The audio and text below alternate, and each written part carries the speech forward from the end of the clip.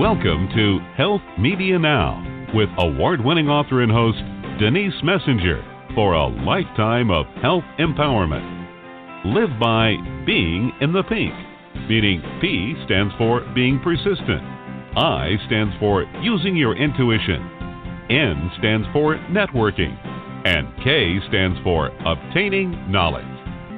Our guests entertain and share cutting-edge information. They share with you what may have taken years to achieve through experience in their field. Become inspired and motivated. Reach your full potential with fascinating tips and products. Receive a lifetime of benefits from authors, doctors, practitioners, healthcare providers, and learn about exciting new products. You asked for it, and we deliver. Now, here's your host, Denise Messenger. Well, hello, everyone. So glad you're joining us today. We're going to have a great show for you. This is February 17th, 2021.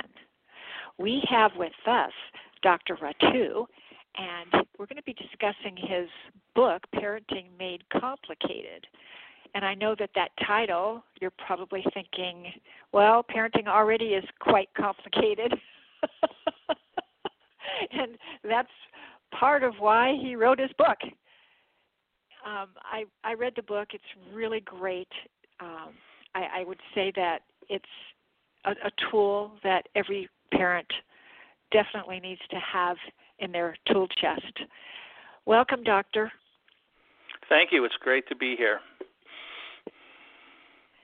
Why don't you give our listeners your background, and then we'll get into your book. Sure. My background is that I am a child and adolescent psychiatrist, and I know sometimes people get mixed up between psychologist and psychiatrist. Psychiatrist means you go to medical school, then you go to train in general psychiatry, and then in child psychiatry. So it's definitely a long haul. But I've been, since my training ended, I've been spending my time both seeing families and kids in clinical practice, as well as doing some research in personality and child temperament, and also being involved in teaching and some public policy work for the state. So I've covered a lot of ground over the years, and as my career has moved on, I have felt the need to kind of move away from just talking to other professionals, trying to get out of the ivory tower a little bit. Sometimes I would write a journal article that I thought was great, and maybe 20 people would read it, and they were experts in the field already. So what I was hoping to do with this book is really try to translate science in a way that is understandable and even entertaining for people who are not sort of professional, child development experts or other psychiatrists or professionals. Well, you did a good job of that. I have to Thank commend you. I really love the book. Thank you for saying that. And I should acknowledge too that when my publicist Holly Watson and I first got a release date for the book, and we were just starting to look for places to talk about it, your show was one of the first ones to sort of book a date, and we appreciate that. And we've had many more, and I expect the conversation will continue to grow, but you always remember the first people who signed on to talk more about the book. Yeah, no, the timing was really good, because usually we have a long waiting list. We've been on the air going on 8 years. Yeah, I saw that. A lot of episodes over the years. Yeah. So let's talk about your parenting book relative to some of the questions that most parents have. And we could probably start out with child temperament, and why does that matter when it comes to parenting? Yeah, that's a great place to start.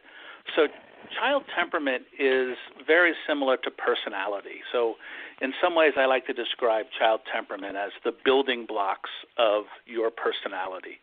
So these are basic traits that we all have that then sort of blossom into our personality traits. But you can see them early in life. You can see them in kids in infancy sometimes.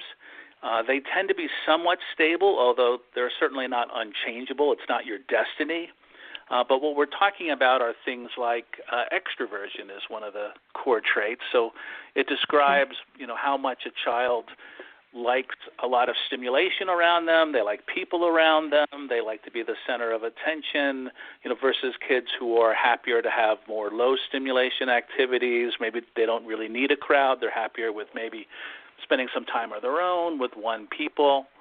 These are the kind of dimensions that we're talking about in terms of child temperament. And when you mix and match them, you come up with what we call temperament types, so clusters of traits that kind of seem to hang together. And so those are, maybe 5 or 6 types.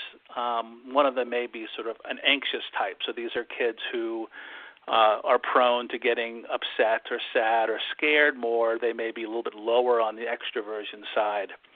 And the reason I introduce this in the book is one of the things that I've noticed with a lot of the parenting advice is that it's very much a one-size-fits-all approach. There's this assumption that, you just do this and every kid is the same and you're going to wind up with the same outcome. And anyone who's been a parent knows that it just doesn't work. I mean, so many parents will say, I thought I was doing the same thing, and this one technique or approach worked incredibly for one kid, and it failed spectacularly for the second. And so I really wanted to write a book that emphasized that the science really doesn't necessarily lend for a one-size-fits-all approach to parenting, and that very often the best strategy is to understand what your child's temperament is, understand what your own temperament is, and then the, quote, correct answer for all of these timeless parenting dilemmas and controversies might need to be changed a little bit depending on what your child is like or what you're like. But that was, one of the central themes of the book, and the science very much confirms that a one-size-fits-all approach really is not always the best way to go. It's difficult because through, primary education all the way up, perhaps even through college if you haven't actually taken, some psychology classes, parents really don't have a toolbox. That's right. And well, when it comes to temperament, one of the things I do in one of the earliest chapters of the book is I try to provide a method and some tools that will allow a parent to make some kind of basic assessment about their child's temperament and their own, and then they can use that for the subsequent chapters. But it's funny because there's this joke that I hear all the time, and I think a lot of parents like to say that there's no manuals when it comes to raising children. And in a sense, that's true, but in a sense, it's not true at all. That in many ways, you could say there are hundreds of manuals out there telling you how to raise your children. What makes it confusing is that they tend to say different things, sometimes diametrically opposite things. And so I joke in the book that there's nobody more confident about a parenting issue than the person who's read one parenting book, and no one less confident than the person who's just read 2, and that's because of this funny phenomenon where people, I think, are sometimes picking and choosing the science that confirms a conclusion that the author would like to lead people down already. And this book instead tries to take a different tack. So instead of being more sort of a lawyer trying to get someone to a foregone conclusion and convert somebody to the way I raised my children, I try to lay out the options in a more objective and non-judgmental way and treat parents like grown-ups who will make good decisions for their kids if just given the full range of options.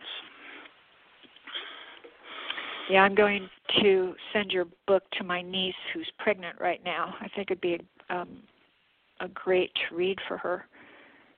One of the questions that mothers have from the day they bring their infant home after childbirth is, do you let the baby cry or do you hold the baby all the time so that it doesn't cry? In other words, do you pick them up or do you let them cry? And I know that that's in your book.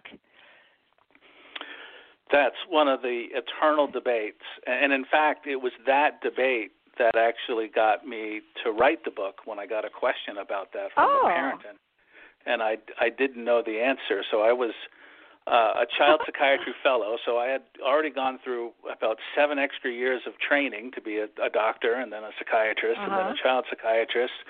And I was working with a little boy in therapy, and I was talking to the mom, and the mom very innocently brought up the question about whether or not it was okay to Ferberize their youngest daughter. And I was trying to think back, and Ferberization is, for people who don't know, is kind of that idea that you let a kid cry it out for a little while before going to soothe them as a way to try to help them get to sleep on their own at night.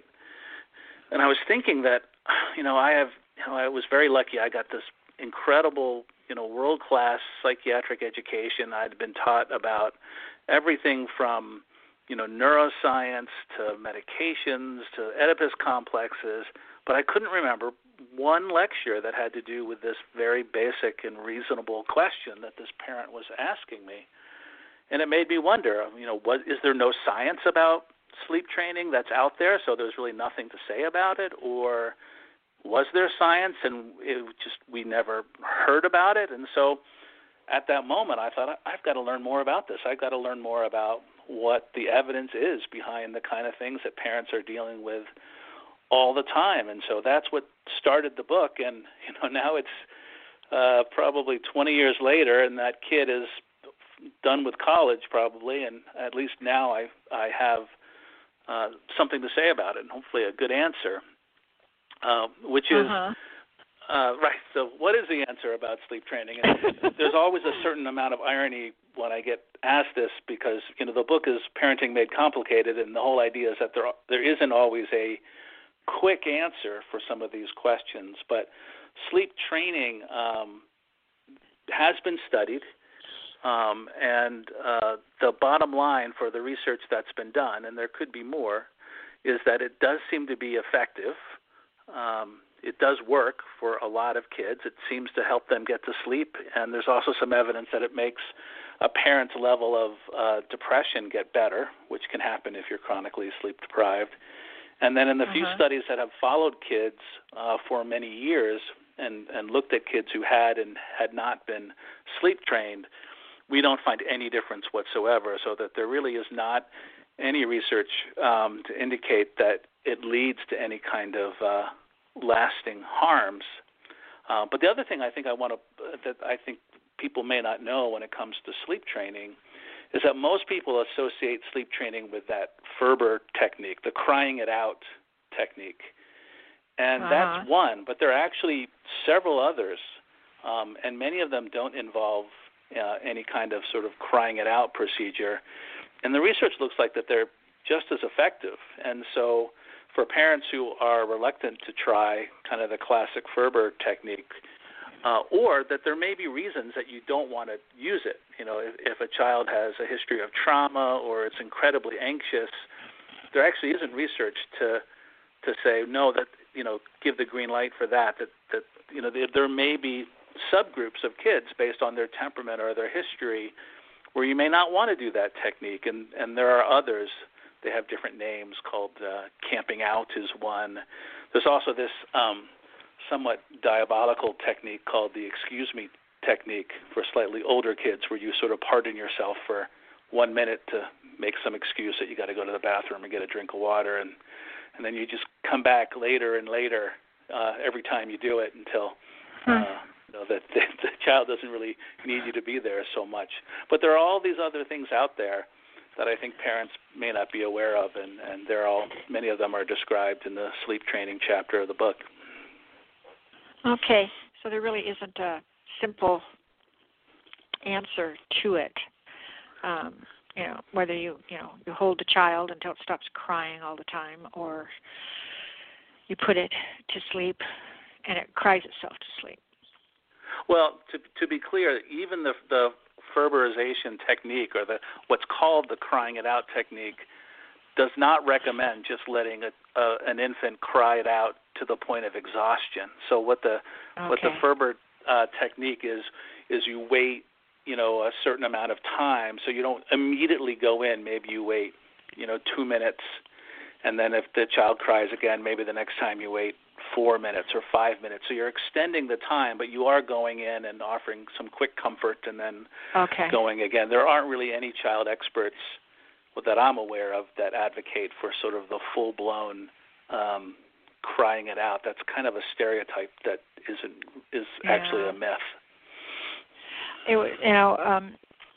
We have a son, and he was breech almost the entire time of my pregnancy. He could not be confined in any space whatsoever as a child, or he'd just get hysterical. So you couldn't have him in the crib. You couldn't have him. You couldn't have him in a playpen. I mean, nada. There was no way to comfort him. And that's, I think, getting at some of these temperamental differences that I'm trying to get at, that kids are wired differently, and some kids are incredibly active, and some kids aren't. And so, the same technique that you might use for a kid who's kind of calm and placid is going to have a different result than, the child who is extremely active. And for some kids, they'll find a playpen to be comforting and kind of gives them a space, and for others, it's a jail. It's a jail that they've got to get out of from. It really was. He was exhausting. Oh my gosh. Well, let's talk about the fact that there's a lot of parenting controversies relative to, like your average pediatrician. What are your thoughts on that? Well, for most of the book, each chapter is devoted to, one of these specific controversies that are out there. So, we talk about everything from parenting style, like helicopter parenting, to we talked about sleep training, praise, discipline, gender development, daycare versus home care. These are the kind of things that the internet is full of opinions and ideas and advice about what to do. And, pediatricians, I have so much respect for pediatricians, and I know quite a few of them, but they have to be responsible for knowing an incredible amount of things across a very wide range. I mean, everything from ear infections to cancer. So, many of them have learned a little bit about some of these parenting controversies, but with the research always accumulating and getting all of these mixed messages, they're not always completely up to date. And, I think that many of them will admit that, they need to learn some of these things and stay updated on some of the new research. And I think that this book could appeal to people who work in the field, teachers, mental health professionals, and folks like pediatricians as well, to help them get caught up. Yeah. As a parent, it's very difficult to select a pediatrician to begin with. And then, granted, if they are considered rather just average, then I think it's really up to the parents to do their own research and to read. Yeah, right. There's not a lot of time for reading. I mean, as a parent, there's not a lot of time for reading, and as pediatricians don't have a lot of time either. And I make the claim in the book that I think that if you read the book, that you'll actually know more about these parenting controversies and the science behind them than the average pediatrician or even psychiatrist. I'm waiting for somebody to tell me I'm wrong about that, but so far I haven't encountered any major resistance to that claim yet. Not yet, right? That's right. You talk about considerations on separation and divorce when it comes to kids, and I think that that's a really great chapter also. Thank you. That was That was a tough one for me because not only were my parents divorced, but I got a divorce and am now happily remarried. So I felt like being able to be truly objective for that chapter was going to be a challenge for me because it was very important when I was writing this book, again, not to be trying to preach to people or telling them that they have to believe a certain way and to really just kind of lay the evidence out there. So that one was a particular challenge for me. But when it comes to divorce, I think this is a great example of why a one-size-fits-all approach, really doesn't make a lot of sense. And couples are very different. And for some couples, especially when there's high conflict and a lot of arguments and yelling, actually sometimes splitting up, it can really lead to a lot of peace for everyone in the family. And other couples, that's not the case, and you have to weigh things a little bit differently. But I thought that's a chapter where I think it really illustrates how you just can't sort of have these brush ball statements of, divorce is bad for kids or divorce is no big deal for kids. It varies on a number of different factors, and I try to lay out exactly what those factors are in the chapter. Well, what was your process for outlining your book? Because your chapters are all very useful for parents. All the specific topics are just outstanding that way. Well, thank you. My process was I wanted to sort of, in the beginning of the book, lay a groundwork and just sort of talk about parenting science in the beginning, talk about temperament in the beginning, and then talk about these general parenting kind of global styles, everything from helicopter parenting, tiger parenting, free-range parenting. And with that as a groundwork, then you kind of move into the special topics, so the picky eating and the divorce and the screens and daycare, and having that background then I think makes it a little bit easier to think through all of these individual topics. And then at the very end was a chapter that is designed to help people use the new knowledge that they have, sort of put it into practice and to lay out a bit of a game plan for how you do that. What do you do if you have a partner who, really isn't really interested in making any kind of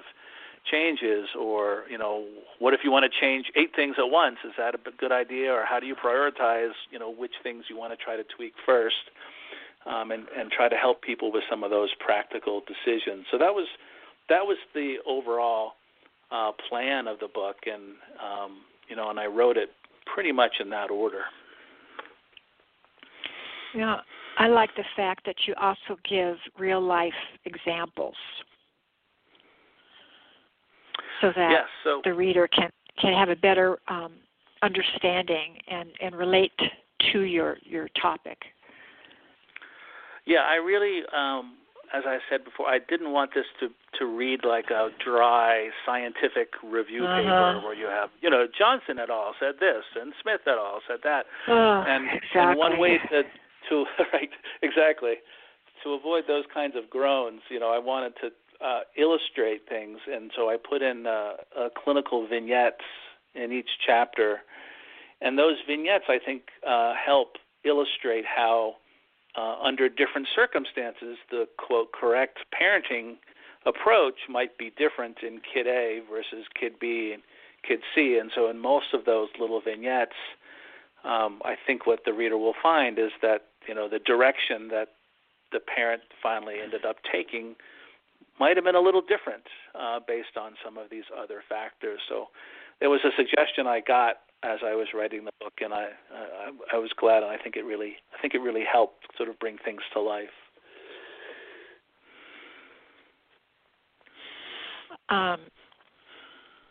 Yeah, I like that you address daycare. That's also a big topic these days. Although things have kind of changed because a lot of parents are now working from home. Right. And now a lot I of parents suspect, are doing it all. They're the yeah. teacher and the child care provider, and they're working. I mean, I think that's What's your advice one of to them? What's your advice to them in those kinds of situations now? Well, a few things. One is take some time for yourself. Don't see it as being selfish.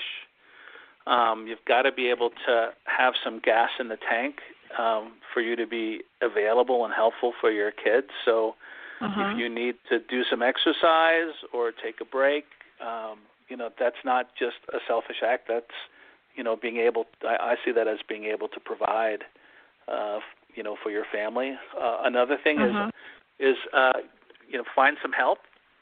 Don't be afraid to ask for it. And I know in my own family we are, really grateful that our 8-year-old can have some time on Zoom where he's talking to Grandma and Grandpa and other people, and we really appreciate having a little bit of that extra time. And also, I think another really important message is a message of hope, and to realize that this is not going to be a situation that most of us are going to sail through perfectly, and we have to be able to, forgive ourselves that we're not going to be perfect here, but that there are some hopeful signs, and we're not going to be having to do all of these things at once, if we're, indefinitely, and that there is a light at the end of the tunnel. Well, because a lot of the kids are confined now, they're not able to, play with other children, etc. How do parents deal with that? Yeah, well, I think this is a time that it's a good time to try to develop activities and things that kids can do for their own. I know a lot of parents are having to rely on some extra screen time for kids. I know that's a big controversy happening right now, and I personally believe that this is not the time to be beating parents up and throwing a lot of judgment, and if they need to give their kids a little extra screen time, I think that that's probably okay. But that said, I wouldn't completely throw in the towel, and if there's ways to not have kids spend all day on screens, and we can think of some other projects for them to learn or things for them to do.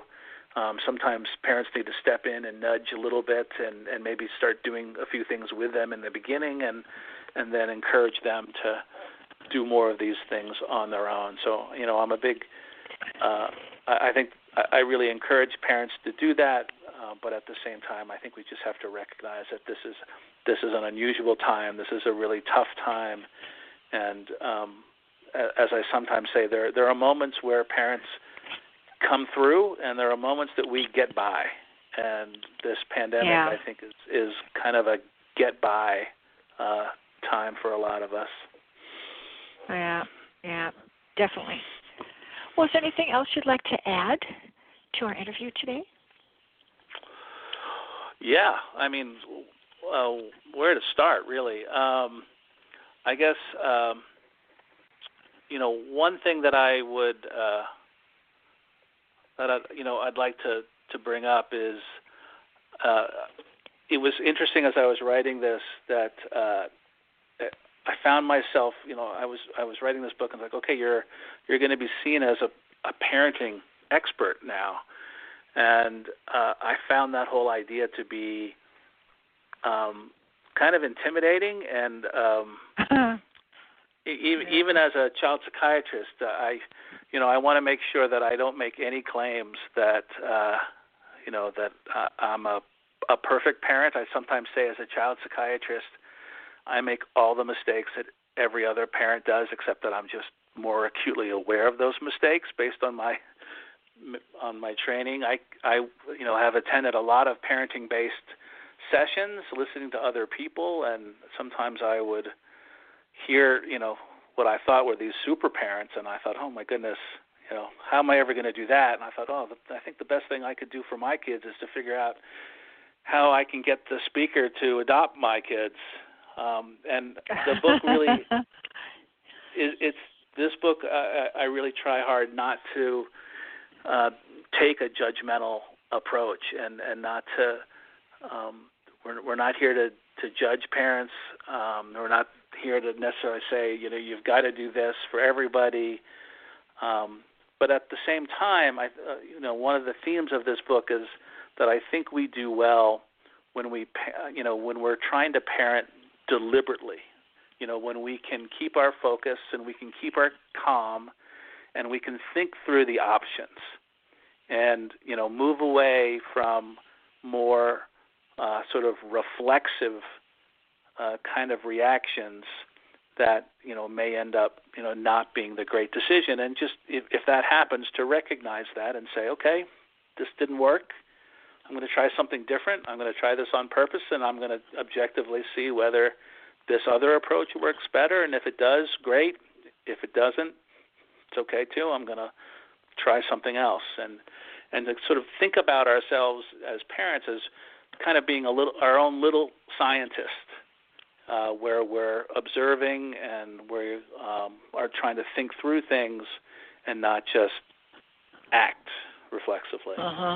Well, that's really great advice. It really is. Well, why don't you tell our listeners where they can purchase your book, spell your name for them so they get that. And of course, yeah, I'd be happy to. Yeah. Okay, great. Online, I think you can get the book pretty much anywhere. Again, it's called Parenting Made Complicated, What Science Really Knows About the Greatest Debates of Early Childhood, published by Oxford University Press. Bookstores, it may be hit or miss in terms of whether they're going to be. I know bookstores just don't stock as many titles as they used to these days. True. But you can always ask for the book, and I also would love to be able to let people know if they're interested in this topic and want to sort of follow on social media that I also write a blog on Psychology Today called The ABCs of Child Psychiatry, where a lot of these topics come up, and that people can also find me on Facebook and Twitter at PD Psych, PD as in pediatrician, PEDI, then Psych. Okay. And is that your blog as well? The blog is on Psychology Today, and that's called The ABCs of Child Psychiatry. Okay, Psychology Today. Okay. And then the spelling of your name? My last name is spelled Rettew, Rettew. Okay, great. Thank you so much. I wish you all the best success with your book. Thank you. I really appreciate the career. opportunity to talk about these important topics. Very much so. All right, Will. Thank you again, and the best to you. Same to you. Take care. Bye-bye. Bye-bye. All right, that wraps up our show for today. Please tune in again next Wednesday. We'll have another great guest. We always do. Till then, please be well. Bye. We celebrate our listeners worldwide and invite you to contact Denise at www.healthmedianow.com with any questions you may have, and follow her on Twitter at HealthMediaNow and Facebook at Health Media Now. For those interested in an advertising campaign on her show, contact Lisa at KnowledgeWorksPub.com. Be sure to visit GotCancerNowWhat.com for information on Denise Messenger's award-winning book, Got Cancer? Now What?